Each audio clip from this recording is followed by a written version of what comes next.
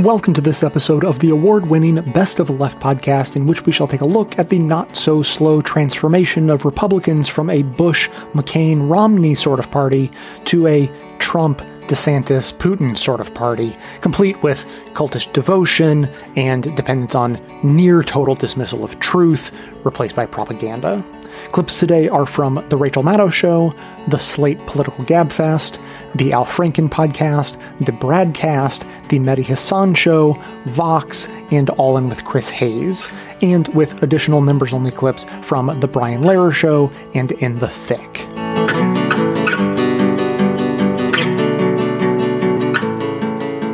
I want to ask you about this issue that you write about in your book and other historians talk about, and that is that there is something about American exceptionalism, about the strength of belief that Americans have in themselves, which is a little bit different from patriots in other countries, that doesn't allow us to see fundamental flaws or faults like the one that you described. There's something that doesn't want us to believe that what we saw a year ago was actually an attack on democracy. Yeah, Americans have always been very invested in the idea of America as a beacon of freedom, and it has been for so many immigrants who have come here. But there's a whole other side to American engagement with democracy, such as all the coups during the Cold War, the juntas that the United States, propped up and helped to happen. It's taken away democracy from countries. And what's so poignant about that is right now we're living through a very serious assault on democracy. And some of the people involved in that, Trump and Roger Stone and Bannon and Paul Manafort, these are people with decades of experience in wrecking democracies and propping up dictatorships and funding dictators in the case of Trump's money laundering. And so it's been a huge wake-up call. And, because I study fascism, I saw very early who Trump was. And I wrote Strongman because I wanted to let my fellow Americans know that it can happen here, that over history, many other cultures and peoples have been very amazed that it happened to them, and that Trump was not going to leave quietly because he was using an autocratic rather than a democratic playbook to govern. Let me ask you about the language we use here. You talk about it being a wake-up call, but not everybody's woken up yet. I want to quote from your book in which you say, for a political system that affects the lives of so many, authoritarianism remains a surprisingly fuzzy concept. We still lack a common language to speak about the governments of the 21st century authoritarian rulers who repress civil liberties but use elections to keep themselves in power. There are many Americans today who will say there's nothing wrong with our democracy. We have elections. We will continue to have elections. Yeah, the problem with that is, and we can look to Viktor Orban, who Tucker Carlson and the GOP, even Mike Pence, they're all trotting over to Budapest.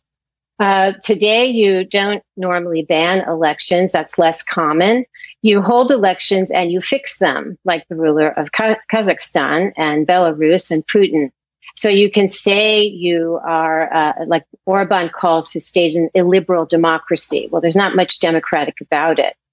But this is what's, of course, happening now at the level of the states. The GOP is assaulting our election mechanism. But this idea that you can still say you're a democracy, you leave a pocket of opposition.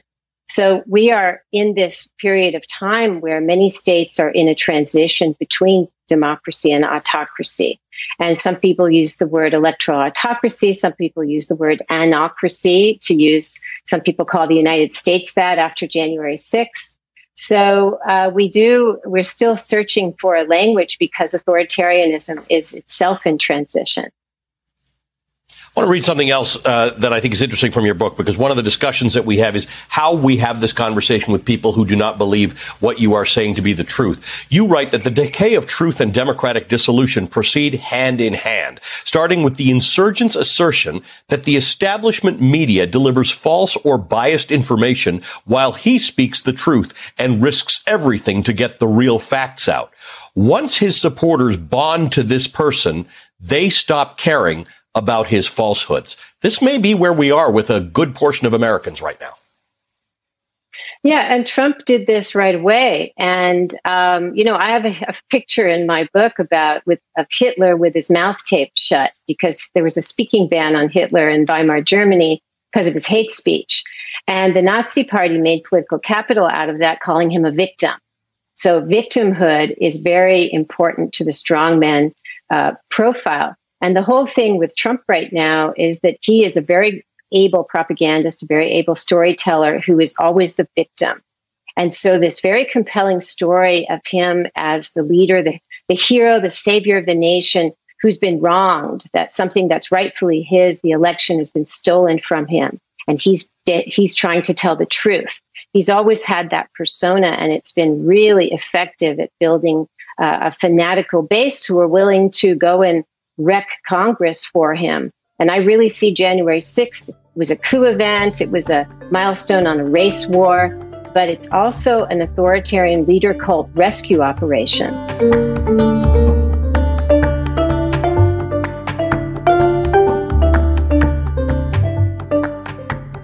Legitimate political discourse, shouted the mugger as he knocked down the old lady in the street.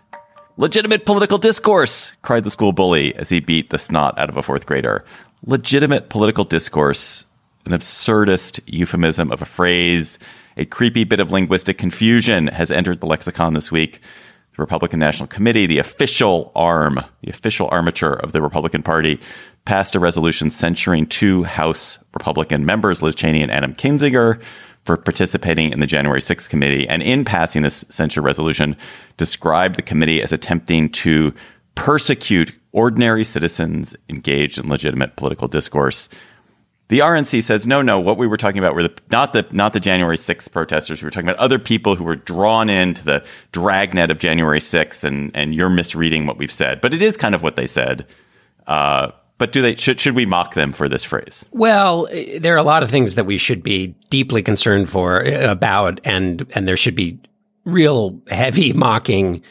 For me, and you guys, poor guys, know about this because I wrote about it in The Atlantic this week. The thing to be most mocked for is the fact that Donald Trump, the person who's the leader of the Republican Party and who is likely to be the nominee, is the person that you have the leader of the Republicans in the Senate, the leader of the House Republicans, and now the vice president have all said he is thoroughly unfit for the presidency by the actions he took while he was president. Mike Pence last week said that there was no more un-American thing than what Donald Trump wanted him to do by overturning the election. So you have the leader of a party who's going to be the next nominee, who all the leaders of the party say is unfit. That's the thing that to me is the most cockamamie. With respect to the legitimate political discourse, it is fine in America to gather people together under a delusion and rally and be delusional in your rally. There is legitimate political discourse in a campaign. You have debates, you have rallies, you have a lot of big conversation, and everybody settles that legitimate political discourse with a vote. We should note that what they were trying to do is overturn that vote. You're not in great territory. You're also not in great territory when the leader of your party was inciting that riot. That's not me talking. That's Mitch McConnell and Kevin McCarthy said he incited that riot. So when you have the leader of your party inciting a riot, it gets really hard to slice the bologna so thin that you say, the thing I'm most concerned about is the name we attach to the people who were just at the rally under this delusion, not the people at the rally who were using fire extinguishers to attack police officers. Like, as a political matter, you can't slice the bologna that thin. So, Emily, John is mentioning that the political leadership, Mitch McConnell this week, did condemn this resolution and repeated the truth that January 6th was a violent attempt to overturn the legitimate election. Mike Pence said that Trump was wrong. Can you imagine how hard it must have been to say those three words, Trump is wrong? But these are party mandarins. Like, can these institutionalists, do these institutionalists actually have any sway in their party? I mean, I think the answer is no. That's why we had this censure. That's why we had this language. And I mean, okay, mock, but this is actually like really alarming, like really grim for the country that this is where we are, that a year on, one of the parties is in its entirety and some of its leadership totally committed to just pretending this didn't happen in some way that was dangerous and celebrating and lifting up Donald Trump. And it doesn't matter how many lies he tells about this. It doesn't matter how much obfuscating. Like, they're all part of it, and they're just pretending that this, really scary event did not have the meaning that it so obviously had. And what's politically crazy about what the RNC did was, it seems to me that the Republican strategy was to let January 6th be in the past. It was a bad day, but that was long ago, and Joe Biden's messing everything up, and elect us in the future because we're going to make things better. And who put January 6th back on the map? Donald Trump, who continues to say that Mike Pence could have done something, saying it so much and so regularly that Pence felt he had to speak out. Again, as David pointed out, that must have been somewhat difficult given that Mike Pence has been the most loyal person and has, in many previous instances where it obviously was a chance to speak out, hasn't. And then secondly, you have the RNC raising this out of the blue. Also, they were wrapping the knuckles of Adam Kinzinger and Liz Cheney, the two members of Congress on the January 6th Commission. That was the other thing they did, was censure them for not acting in the standards of Republican members of Congress. So these are unforced errors, and January 6th is being rediscussed in current terms. So they're not just trying to forget it; they're basically trying to rewrite what happened. Are you so sure that it's an error? I mean, why? There is this conviction that, this is an unforced error. This is a known goal. Why would they bring this up? They've coined this phrase, legitimate political discourse. I don't know. I mean, it feels like we're the stage in American politics where there are no errors anymore because everyone is so tribal. So no matter what you do, your tribe is on your side. Well, absolutely true. I think you're exactly right. I think the idea that that what used to hurt you in the past relied on the maintenance of norms of a variety of people we've seen don't maintain those norms. I do think it is a different situation where you have the leader of the Republicans in the Senate calling out basically the leader of the Republican Party. That is new. You also have splits in the party where you have the Republican Governors Association running ads on behalf of Brian Kemp, the incumbent Georgia governor, against David Perdue, who's running against him in a primary. And part of the reason the National Gubernatorial Committee has to support its own person against another Republican, which is I think never happened before, is because Donald Trump is supporting David Perdue. And these are tensions within the party, which are causing upset. And the reason they're causing upset in the Senate race is because there are a bunch of races in places like Pennsylvania and Wisconsin where Mitch McConnell is worried that a party that gets defined as too thoroughly in the Donald Trump camp will actually lose in those states where the electorate is not wholly tribal. So is that why McConnell spoke out? And is that like an effective move for him to make at this point? Like, is it enough? Is it anywhere near enough? I mean, I think that is why he spoke out. I think it's a signal which he has to keep sending about making sure that Republicans nominate people who can win in those competitive states. So it's not that it changes, but it's a signal to the political insiders. And you saw a number of other senators speak out as well, including Uncle Mitt Romney, who is the uncle to the head of the Republican Party, Ronna McDaniel, which was a very must have been an interesting text chain, the family text chain. So I whether it's effective, I don't know. But yes, it's in the context of those places where the races won't be determined wholly by the strength of the Republican Party. Of course, McConnell can't get too far out because he obviously needs, the Republican base to show up too. Although what we call the Republican base is a shifting thing. I mean, there is this desire. There's some people who want a Republican Party that is Trump. That's most Republicans want a Republican Party which is led by Trump. Then there's a bunch of people who want Trumpism without Trump, because they feel that Trump is toxic. And then there's an increasingly tiny group of people who want neither Trumpism nor Trump, and for the Republican Party to, which is Mitch McConnell. I mean, not Mitch McConnell, Mitt Romney and a few friends of his. So our choices are a Republican Party which is in the thrall of Trumpism. That is our only choice. And then the question is, can you have it with or without Trump? And I guess my hope is that they can somehow find a way to do it without Trump, but it doesn't look likely at this moment. I would just add one other thing about McConnell. He wants every conversation to be about inflation, crime, the border, and Joe Biden.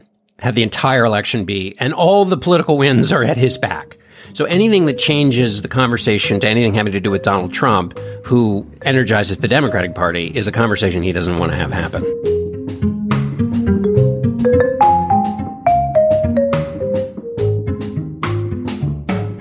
In your book, you just have this line of assholes that you profile and their role in all of this. And it's Limbaugh, Rush Limbaugh, of course, Sean Hannity, Pat Buchanan, who at least could be kind of fun to be with, right? I mean, yeah. I mean, he's not, Roger Ailes, a monster, but also kind of charming. Yep. So, I mean, sociopaths are often quite charming. Then you have some sort of less well-known assholes. You know, the guy from Operation Veritas, what's his name? Right. Yeah, James O'Keefe. Just a whole slew of these guys. Alex Jones, Steve Bannon, Glenn Beck, Ann Coulter, Tucker Carlson. If you keep going, no one's going to want to read this book. Newt Gingrich. Well, no, it's all like a trip down nightmare lane. Giuliani, Stephen Miller shows up, Breitbart, Karl Rove, Roger Stone. And of course, you kind of start with Sarah Palin. And what's fascinating about this is just how the Republican Party just got taken over by these insurgents, and it's their party now, right? Yeah, that's exactly right. I mean, every one of those people you named through, for the most part, were kind of at the periphery of the conservative movement in the Republican Party. I mean, these were not people who were invited to speak at Mitt Romney's Republican National Convention. And they were dismissed, and they were laughed at and disrespected to a large degree by the Republican leadership. And that was a really important part of their political identity, and created a real galvanizing sentiment, I think, among a lot of them, and why they identified with Trump, because Trump is ultimately somebody who is not ideological. He's driven solely by his grievance and his desire for revenge. And it's something I get into in the chapter. I'm glad you mentioned Roger Ailes, because there's a scene which has long been lost to the into the void of canceled cable news shows. But Roger Ailes, when he was president of CNBC, gave himself a talk show, and he had all sorts of interesting. I was on that talk show, believe it or not. Were you really? That's amazing. Isn't it amazing? Yeah. I mean, consider yourself flattered, because he picked really interesting people to be on that show. And one of them was Donald Trump. You probably don't enjoy being in that company, but in 1995, of course, Donald Trump was not a political figure, but he, in many ways, was the same type of grievance-oriented character that he is now. And Roger says to him, I don't get it, Donald. These construction workers, the road crews, they say, "Hey, Donald, how are you doing? We love you. And you're this millionaire from Manhattan. How does that work?" And Trump's answer is as resonant today as it was back then. He says, "Well, it's because the rich people, they're the ones that don't like me." So what Trump was doing there is that, he identified that it's not just about his appeal. It's about who people think hates him. And it's about his enemies as much as it is anything in his own personal character that people find appealing. Oh, man. I shouldn't say I hate him then. That gives them fuel. What's interesting? I mean, basically what the arc of this book is how the party became the Trump party.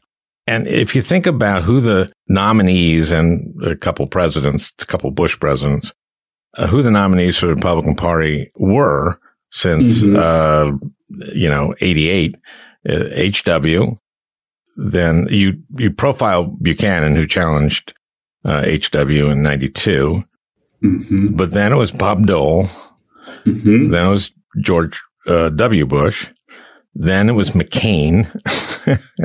And then it was Romney. And those were what we used to think of when we thought of Republicans. And then it was Trump. And then so what you're doing right there, and you would have no way of knowing this, but you're actually spelling out the idea that formed my book proposal. I was having lunch with a well-known Republican strategist who worked for all of those people, except for Trump, who you just named, over the years, including he worked with Roger Ailes. And he said to me, one of the things that we're going to be puzzling over for years is looking at that line of Republican nominees, Bush, McCain, Romney, and who?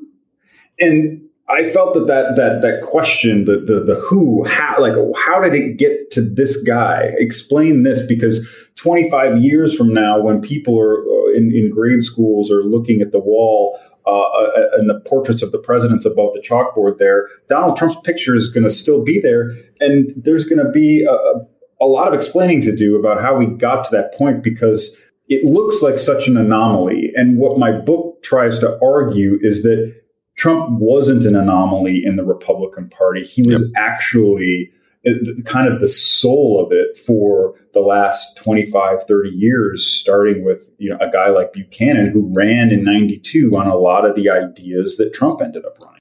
Yeah, and if you think about it now, Romney is the anomaly. Mm-hmm.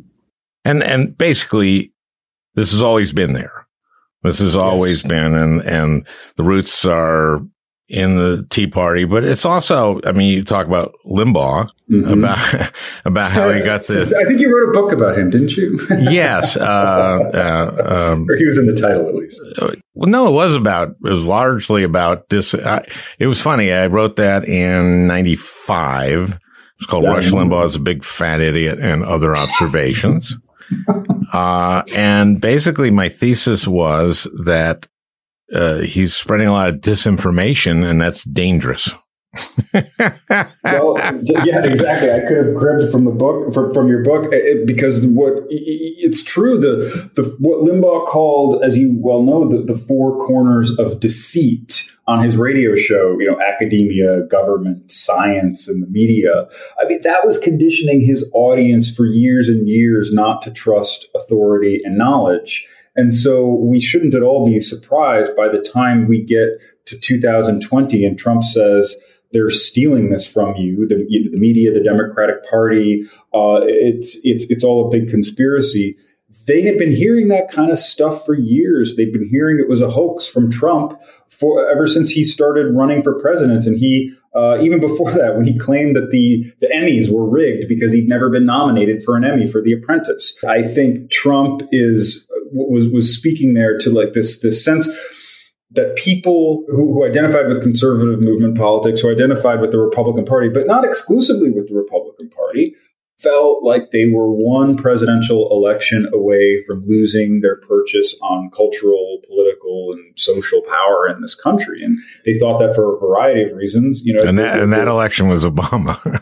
Yeah, that election was Obama, right? Yeah. That's exactly right. That freaked them out, boy. That freaked them out. Well, yeah, it really did.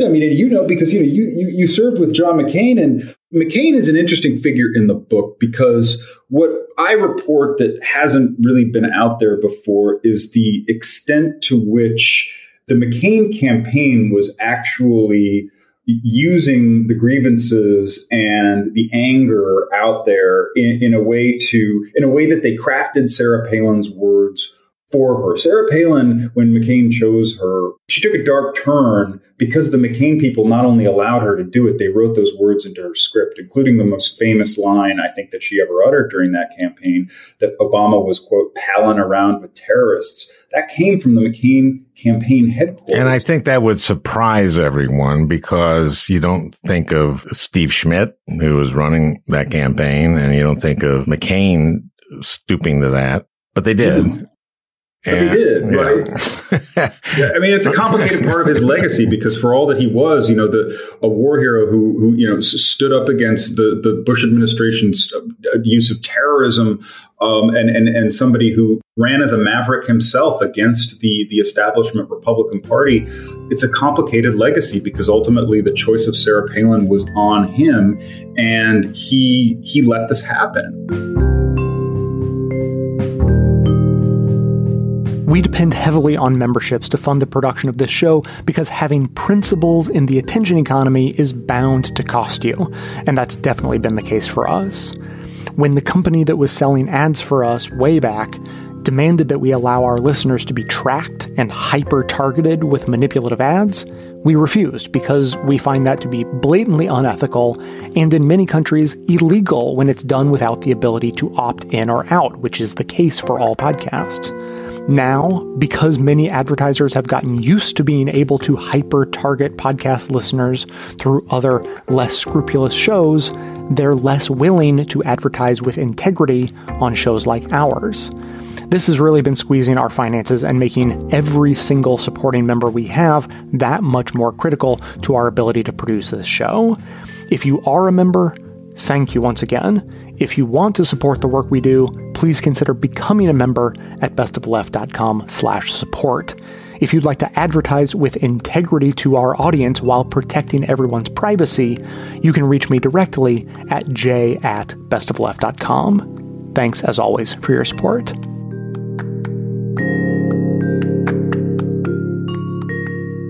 Former Vice President Mike Pence directly rebutted Donald Trump's false claim that he somehow could have overturned the results of the 2020 election, saying that the former president was simply, quote, wrong. It was a speech to a gathering of the far-right Republican Federalist Society down in Florida. Pence addressed Trump's intensifying efforts this past week to advance the false narrative that as vice president, he had the lawful, constitutional, unilateral power to somehow prevent Joe Biden from taking office, to somehow decide who the president would be all by himself. But there are those in our party who believe that as the presiding officer over the joint session of Congress, that I possess unilateral authority to reject electoral college votes. And I heard this week that President Trump said I had the right to overturn the election. But President Trump is wrong. I had no right to overturn the election. The presidency belongs to the American people and the American people alone. And frankly, there is no idea more un-American than the notion that any one person could choose the American president. Under the Constitution, I had no right to change the outcome of our election. And Kamala Harris will have no right to overturn the election when we beat them in 2024.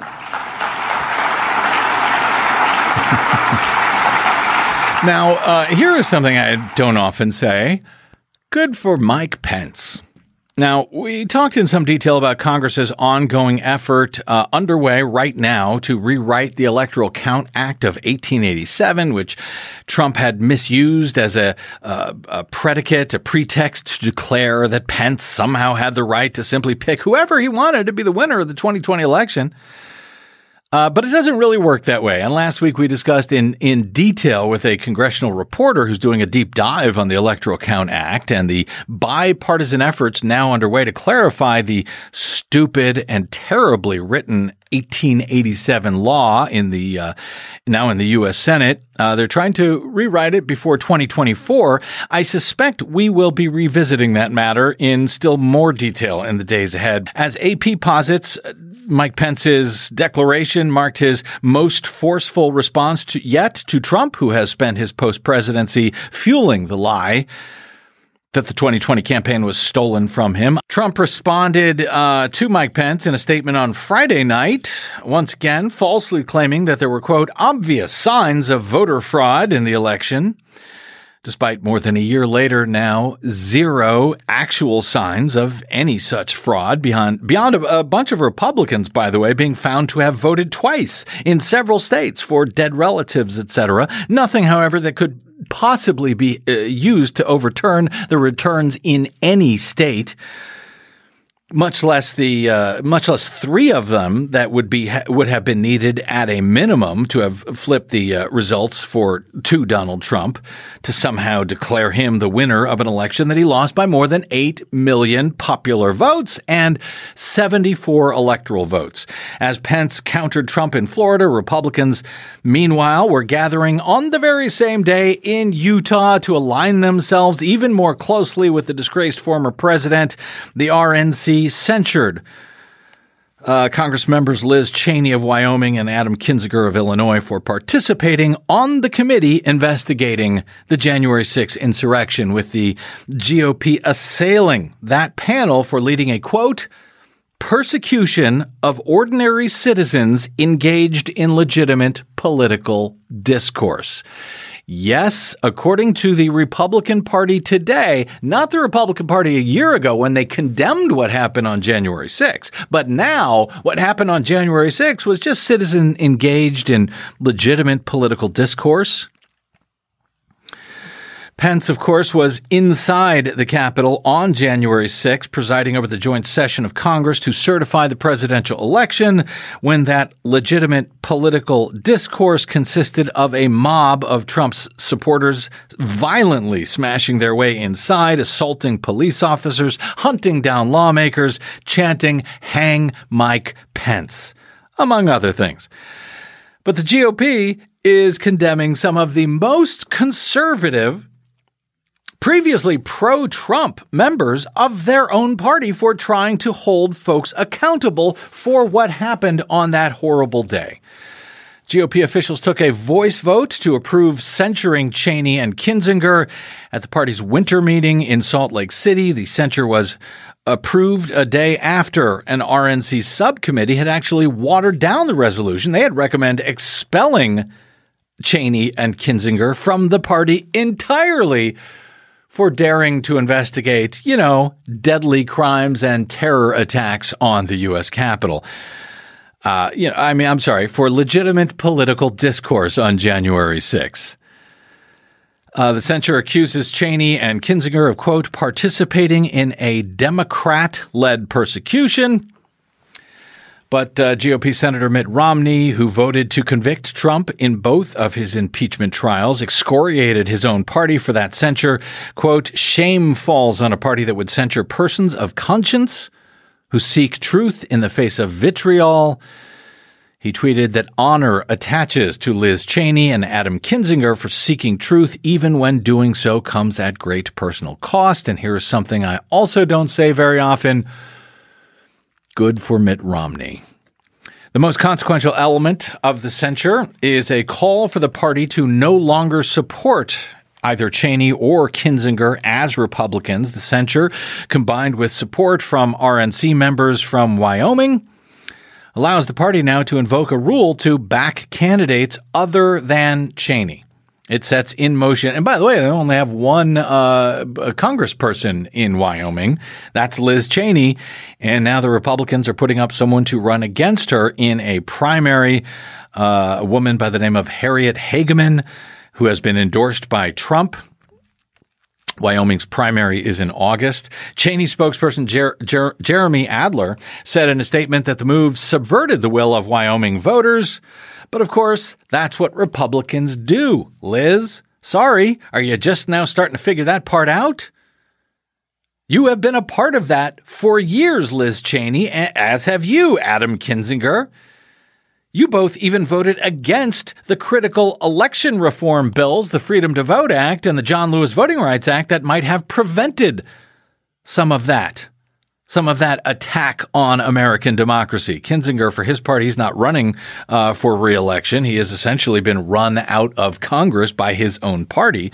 And because the Republican Party now really, really hates democracy and public discourse of the actually, legitimate type, RNC members on Friday also voted in favor of a rule change that would prohibit their candidates from participating in debates organized by the Commission on Presidential Debates. That's right. There will be no presidential debates, apparently, at least as long as they're headed up by the Commission on Presidential Debates, which has headed them up for years. That should be particularly convenient if their nominee turns out to be one Donald J. Trump, who really, really does not like having to answer for his twisted criminal career and his attempt to blatantly steal the 2020 presidential election, including, as we now know after last week, his attempt to use the Defense Department or the Homeland Security Department or the Department of Justice to try and undermine, to try and, yes, steal the 2020 election. Thankfully, he's largely a failure, so he failed at that as well. But at least he did. He failed in 2020. And he and his party are now working very hard to prevent screwing up that takedown of American democracy again in the future. But can you imagine if a Democratic president had tried to use the Department of Justice or the Department of Homeland Security or the Pentagon to try and steal a presidential election?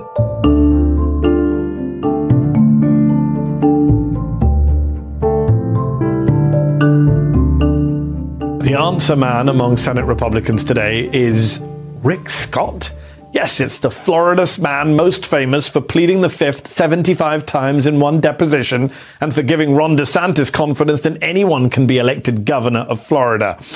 But ex-governor turned Senator Rick Scott, who now leads the group responsible for getting Republicans elected to the Senate, has unveiled an 11-point campaign plan to, quote, rescue America. And if you love phony culture wars, you're in luck. Here's the plan. 1, make every kid say the Pledge of Allegiance, stand for the anthem, and learn that, quote, America is the greatest country in the world.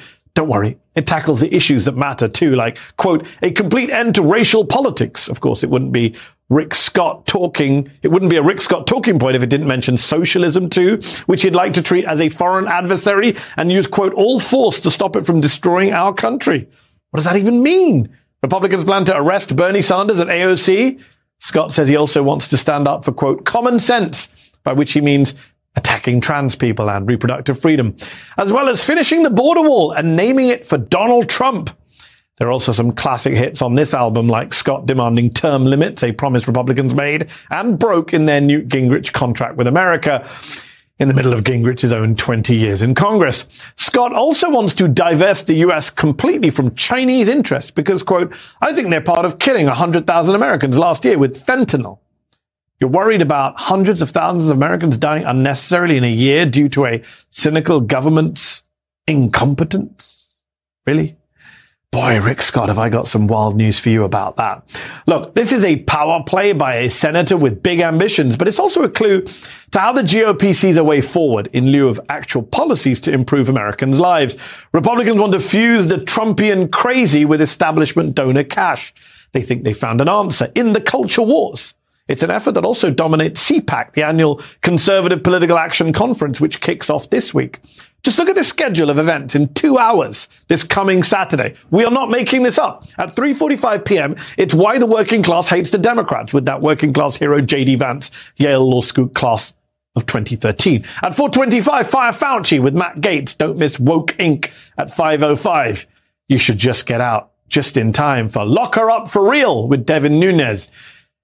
Those are real panels happening this week at CPAC, which used to be the marketplace of conservative ideas. During the 2016 primaries, CPAC organizers dissed Trump on Twitter for skipping the conference. His absence sends a clear message to conservatives, they wrote. But by 2018, the act of simply criticizing Trump was enough to get conservative columnist Mona Charen booed and escorted out of the conference. It's a shift that's been overseen by Matt Schlapp, the wealthy CPAC chairman who used to get stories written about his 30-acre weekend retreat in the Blue Ridge Mountains, but who now wants to defund PBS because Sesame Street just introduced its first Asian American Muppet. No, really.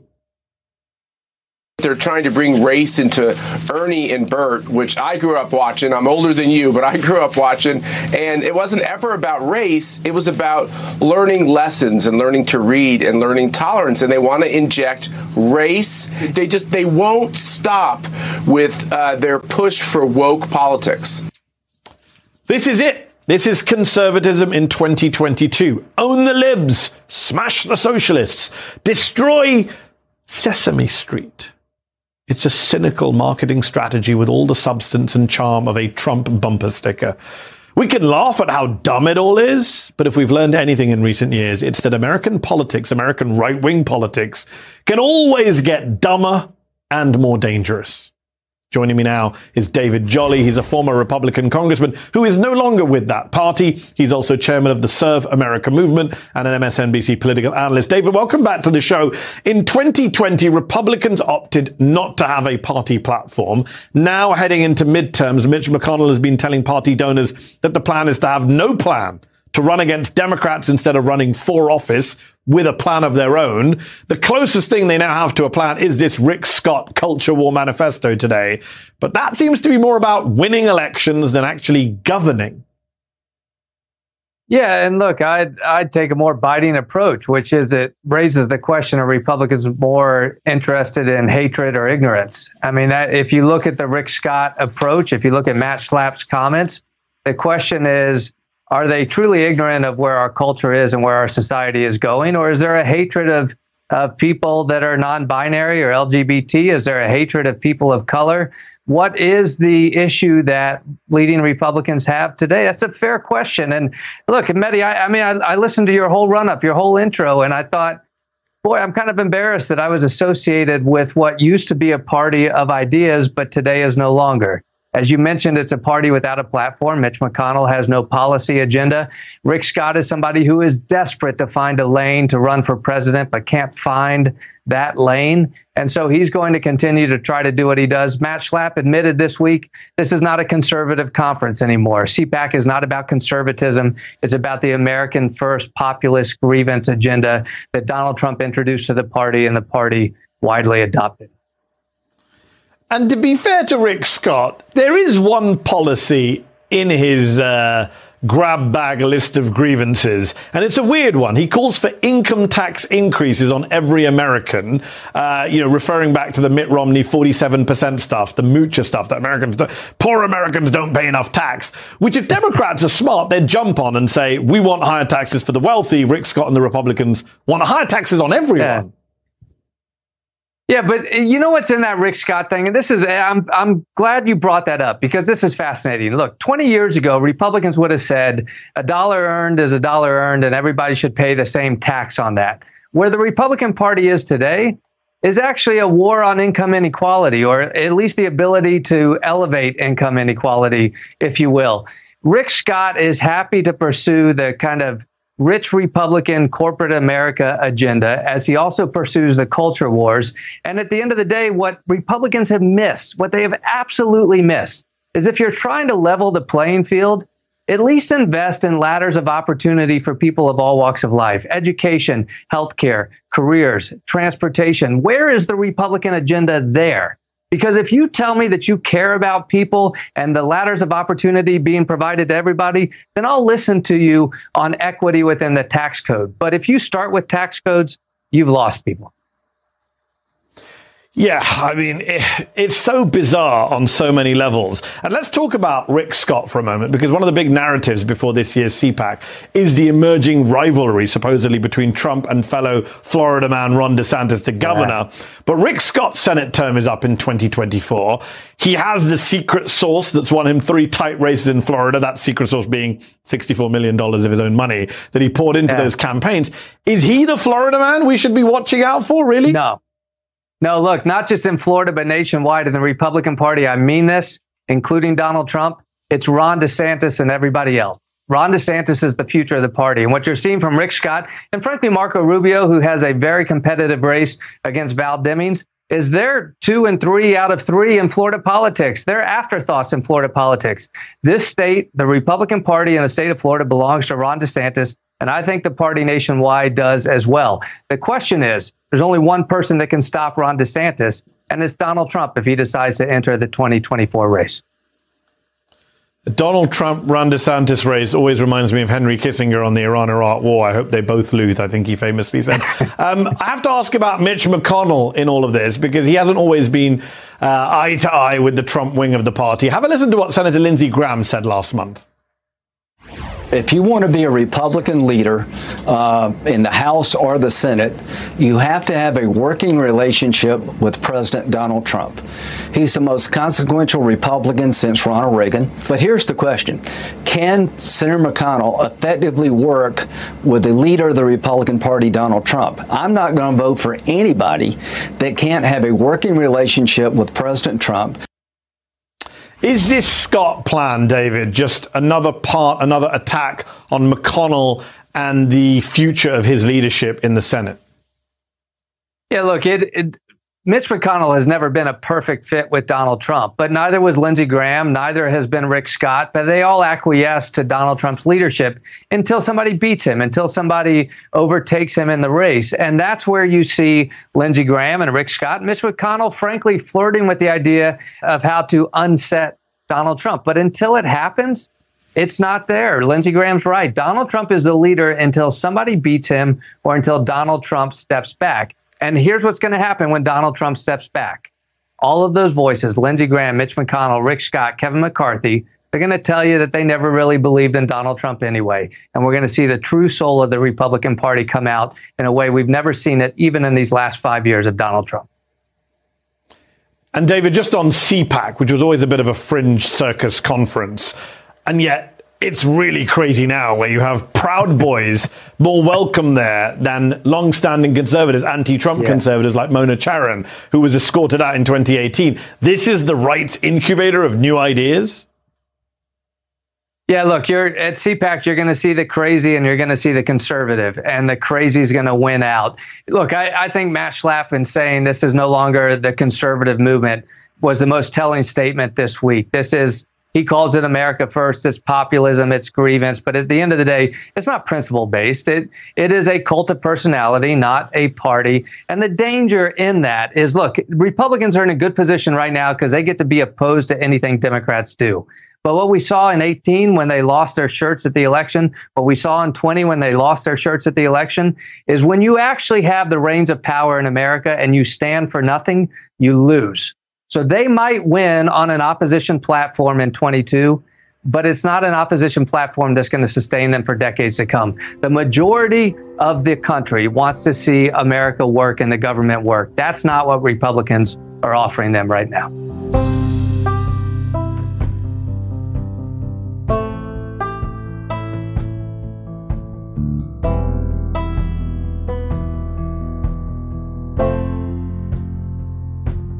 In 2014, Russian President Vladimir Putin was not very popular among Republicans or Democrats.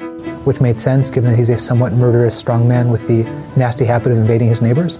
This is, without question, our number one geopolitical foe. Breaking news, signs of a Russian invasion in Ukraine tonight. Since 2000, 25 journalists have died under mysterious circumstances. The Russian military campaign in Syria, after a week of airstrikes, now escalating dramatically to prop up Syrian President Assad. This chart shows Putin's net favorability among Republicans. That's the percentage of people who view him favorably minus the percent who view him unfavorably.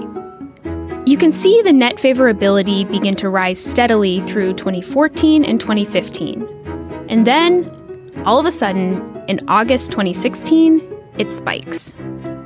By December 2016, the share of Republicans who saw Putin favorably had more than tripled. His popularity fell among Democrats, but by a much smaller margin. So, what's going on here? And what does it mean for the United States' relationship with Russia? What I think you're seeing is 2 years of constant Republican propaganda about how Vladimir Putin is a strong leader. Putin decides what he wants to do, and he does it in half a day. He makes a decision, and he executes it quickly. Then everybody reacts. That's what you call a leader. People are looking at Putin as one who wrestles bears and drills for oil. They look at our president as one who wears mom jeans. What you see is just this Republican talking point that builds and builds and builds. It finally really hits a peak with Donald Trump. I think I would get along very well with him. I respect Putin. He's a strong leader. If he says great things about me, I'm going to say great things about him. I've already said he is really very much of a leader. I mean, you can say, oh, isn't that a terrible thing he called? I mean, the man has very strong control over a country. What we're seeing with Donald Trump is that he believes in the great man theory of history, both the great part of it and also the man part of it. He's a man who sees himself as a tough, decisive leader, authoritarian if necessary, but willing to do whatever it takes to push through what he thinks needs to be done. He looks to Vladimir Putin in Russia, someone who has made clear if you're a dissident and criticizes him, you may disappear. If you're someone in the public who isn't fully in support of him, you may lose your job. And he looks at that and thinks, that works. There's also a financial connection. Trump has had trouble getting loans from U.S. banks following his multiple bankruptcy filings since 1991. We know from a speech that his son, Donald Trump Jr., made in 2008 that Russian investors have played a big role in financing Trump projects ever since. Most wealthy Russian business people maintain warm relationships with Putin, who holds absolute power in the country. That means the investors who helped save Trump's business empire are likely to include several close Putin allies. We're in this extraordinary moment where a U.S. president is potentially financially beholden to an enemy country led by a dictator. Republican voters might be taking their cues from Trump when it comes to Putin, but Republican lawmakers are a different story. Vladimir Putin is a person who's killed, he's jailed and murdered journalists, political opponents. Putin is an aggressor that does not share our interests. Vladimir Putin is violating the sovereignty of neighboring countries. It certainly appears that he is conducting state-sponsored cyber attacks on what appears to be our political system. The Russians are undermining democracy throughout the entire world. They're taking land owned by others by force. They did hack into our political system. They're doing it to other political systems. Before he was Donald Trump's vice president, then Representative Mike Pence held a similar position. And now an increasingly antagonistic Russia has been rewarded for bullying and threatening its neighbors. 7 years later, he was singing a different tune. I think it's inarguable that Vladimir Putin has been a stronger leader in his country than Barack Obama has been in this country. When Trump praises Putin, he's also flouting his party's long history of skepticism towards Russia. When we think of Republicans and the kind of leader that they venerate, it's Ronald Reagan. They come back to Reagan again and again and again. I remember when Ronald Reagan was the president. He stood on principle standing up to the Soviet Union. Ronald Reagan reignited the American economy, rebuilt the military, bankrupted the Soviet Union, and defeated Soviet communism. And they come back to him because they think he won the Cold War and because they think he beat the Soviet Union. The march of freedom and democracy, which will leave Marxism, Leninism on the ash heap of history as it has left other tyrannies which stifle the freedom and muzzle the self-expression of the people. This is not just a break with Republicans on the Hill in 2016. This is a break with the last 30 years of Republican ideology, dating back to the president, Ronald Reagan, that they held up as a near godlike figure.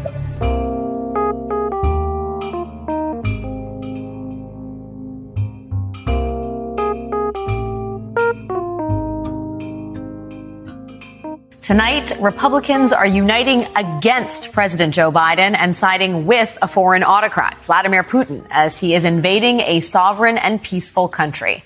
That in and of itself should be enough for all Americans to unite against Putin, but that is not what's happening. The leader of the Republican Party, Donald Trump, recently praised the brilliance of Putin's invasion while criticizing his successor in the White House. I went in yesterday and there was a television screen and I said, this is genius. Putin declares a big portion of the Ukraine. Putin declares it as independent. Oh, that's wonderful. So Putin is now saying it's independent, a large section of Ukraine. I said, how smart is that? And he's going to go in and be a peacekeeper.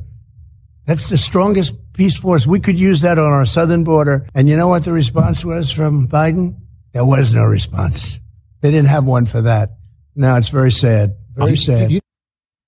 House Republicans piled on, tweeting this photo of President Biden walking out of the East Room of the White House yesterday afternoon after he announced sanctions against Russia and defensive military operations.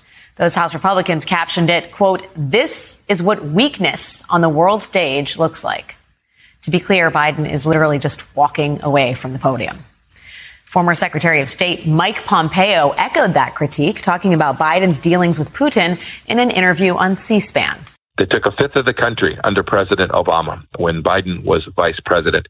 And President Biden has now told him you can make a minor incursion into the country and that'll all be square and just spiffy by me. Those are signs of feebleness, signs of weakness, and those are the kind of things that never happened during our 4 years. Feebleness and weakness. That is how he characterized the sitting president of the United States. And here is his very favorable assessment last week of Vladimir Putin. Very shrewd, very capable, I have enormous respect for him. I've been criticized for saying that. No, I have enormous respect for him. He was also an interlocutor that was always well-informed and deeply clear about what Russian interests were. I appreciated that. It required the same from us, from me, from my team. We had to be equally prepared and equally protective of the interests that matter to the United States. He is very savvy, very shrewd. Yesterday, Senator Lindsey Graham of South Carolina told the press that he thinks Biden has been outmatched by Putin. To President Biden, you said a couple of years ago that Putin does not want you to win because you're the only person that could go toe-to-toe with him. Well, right now, Mr. President, you're playing footsie with Putin and you're losing. Here's walking all over you and our allies. We're seeing this message repeated all the way down to Republican candidates for office. Ohio Republican Senate hopeful J.D. Vance has been railing against Biden for focusing on what he says is the wrong border. I think it's ridiculous that we're focused on this border in Ukraine. I got to be honest with you. I don't really care what happens to Ukraine one way or another. I do care about the fact that in my community right now, the leading cause of death among 18 to 45-year-olds is Mexican fentanyl that's coming across the southern border. I'm sick of Joe Biden focusing on the border of a country I don't care about while he lets the border of his own country become a total war zone. And in New York, a Republican candidate for Congress is speaking positively about the Russian autocrat, tweeting, quote, Putin protects the church, tradition, and Russian culture to an extent that globalists cannot accept. He added that we deal with far worse governments regularly. Of course, all of these Republicans are being supported by their friends at Fox News. Tucker Carlson has been especially persistent in pushing the anti-Biden, pro-Russia message. Last night, he asked his audience why they're following Democrats' orders to hate Vladimir Putin. Since the day that Donald Trump became president, Democrats in Washington have told you have a patriotic duty to hate Vladimir Putin. It's not a suggestion, it's a mandate. Anything less than hatred for Putin is treason. It might be worth asking yourself, since it is getting pretty serious, what is this really about? Why do I hate Putin so much? Has Putin ever called me a racist? Has he threatened to get me fired for disagreeing with him? Has he shipped every middle-class job in my town to Russia? Did he manufacture a worldwide pandemic that wrecked my business and kept me indoors for 2 years? Now, let's be clear about who Vladimir Putin is exactly, this guy who Republicans are praising for his strength and his smarts. Putin is an authoritarian ruler who has kept himself in power for over 2 decades using anti-democratic tactics. He has prevented elections in Russia from being free and fair. He does not allow freedom of the press. He has overseen the passing of numerous laws that allow for censorship and surveillance of journalists who are sometimes threatened, attacked, or even killed. Vladimir Putin does not treat dissenters kindly. He silences them, like opposition leader Alexei Navalny, who was arrested and thrown in jail last year. You may remember a former Russian intelligence officer accused of being a double agent for Britain was poisoned in 2018. Human rights abuses are widespread in Russia. LGBTQ people are often targeted with legislation and with violence. Last year, Putin signed a constitutional amendment outlawing same-sex marriage and banning transgender people from adopting children.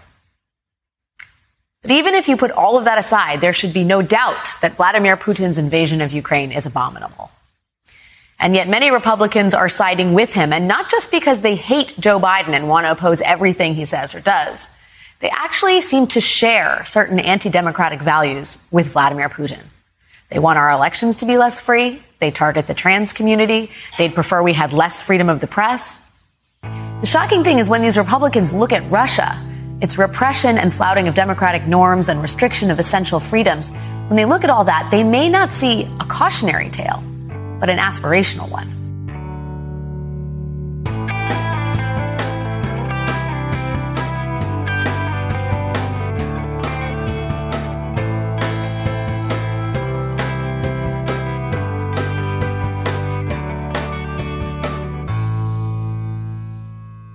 We've just heard clips today, starting with the Rachel Maddow Show discussing the strongman philosophy ascendant in the GOP.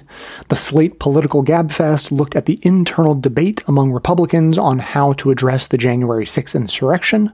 The Al Franken podcast explained how the fringes of the GOP worked to make themselves the mainstream of the party. The broadcast explained Pence rejecting Trump's take on January 6th, while the GOP rejected Cheney, Kinzinger, and the concept of presidential debates. The Mehdi Hasan show looked at Rick Scott's talking points and the intellectual bankruptcy of CPAC.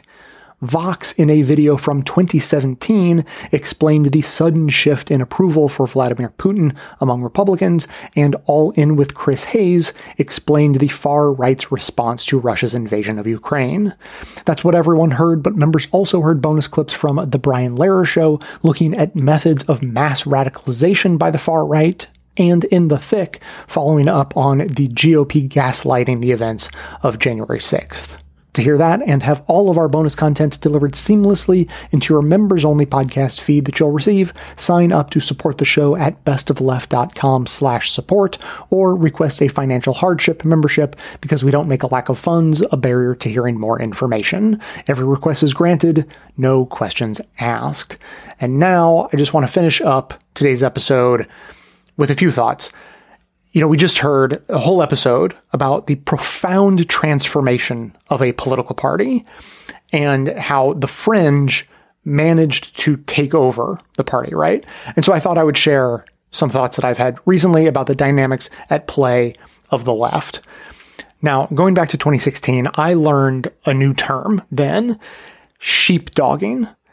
And I learned this from a show that was criticizing Bernie Sanders. They had been a supporter of his when he was running in the primary, but they began to criticize him for encouraging his supporters to vote in the general election for the ultimate winner of the primary campaign.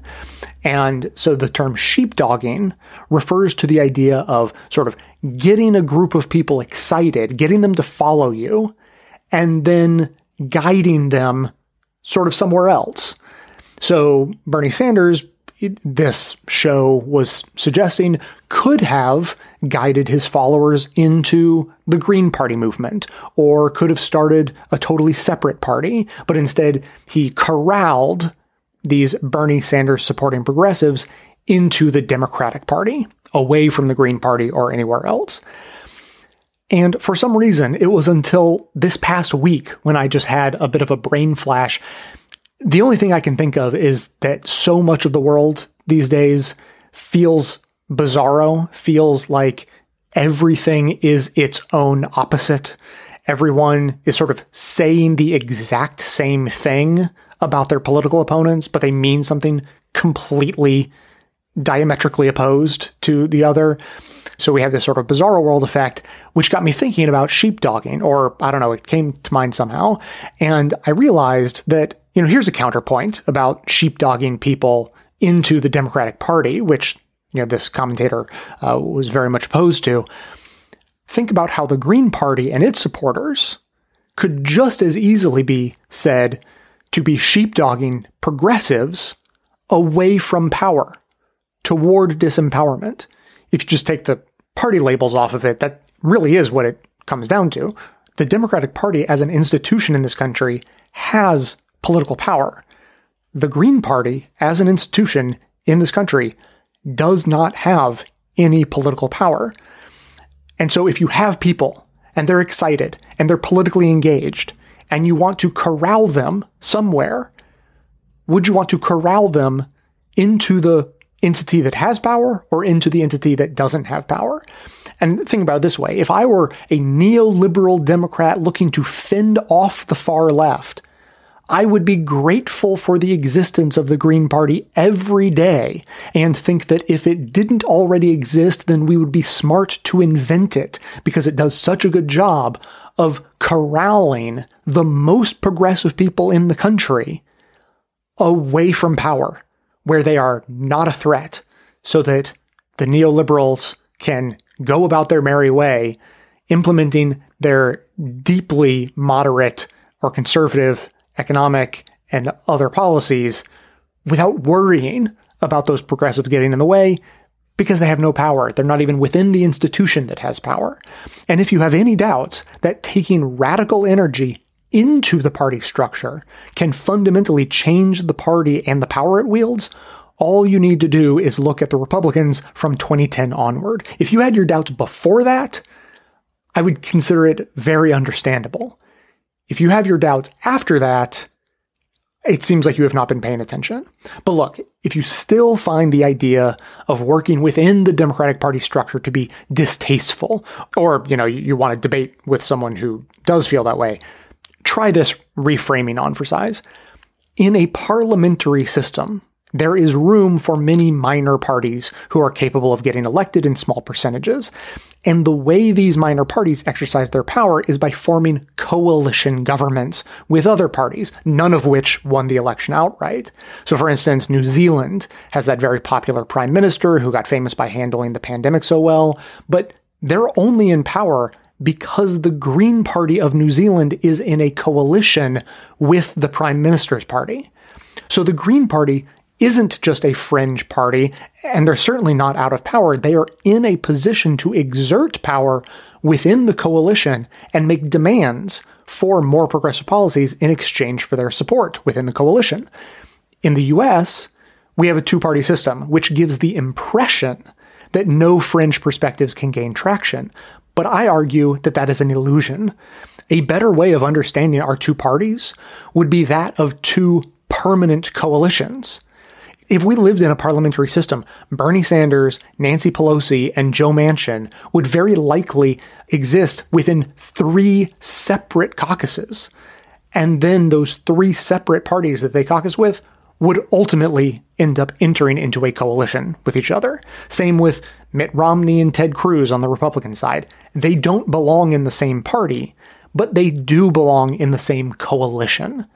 So under this reframing, understanding that we do live in something much more akin to a parliamentary system than we usually think, anyone who is choosing to be on the outside, looking to gain power for a true third party in the US, is effectively removing themselves from the political structure entirely, which they wouldn't do if they lived in New Zealand. They'd be part of the New Zealand Green Party and would be part of the governing coalition. Whereas here, they voluntarily leave themselves outside the gates, allowing the Democratic Party as a coalition to become even more conservative due in part to their absence. They are the ones who could make the Democratic Party more progressive, but they say, no, we're going to stay outside. So for those of us wanting to remake American politics in our own image, we could give no greater gift to the neoliberal powers that be within the Democratic establishment than to voluntarily disempower ourselves, and even worse, sheepdog our friends and allies in that same direction. And to keep it short, the one thing I will say about the futility of trying to build a third party in America is that it is structural. If you want a third party to exist, you want the Green Party to exist and have power in America, there's a decent chance you believe in structural racism. There's also a decent chance you believe in structural patriarchy. Well, if you can understand that structure, understand that the forces laid out against third parties in America are also structural. They are insurmountable without fundamentally changing those structures. So if you want a third party, you might as well get into power first within the only entity that has power that is even vaguely on your side, which is the Democratic Party, and then work to fundamentally change the structure of our election system. Then, once the structures have been changed, you can advocate for a third party, no problem. And I'll be right there with you. As always, keep the comments coming in at 202-999-3991 or by emailing me to j@bestofleft.com. That is going to be it for today. Thanks to everyone for listening. Thanks to Dion Clark and Aaron Clayton for their research work for the show and participation in our bonus episodes. Thanks to the monosyllabic transcriptionist trio, Ben, Ken, and Scott, for their volunteer work helping put our transcripts together. And thanks to Amanda Hoffman for all of her work on our social media outlets, activism segments, graphic designing, webmastering and bonus show co-hosting. And thanks to those who support the show by becoming a member or purchasing gift memberships at bestofleft.com/support through our Patreon or right inside the Apple Podcasts app.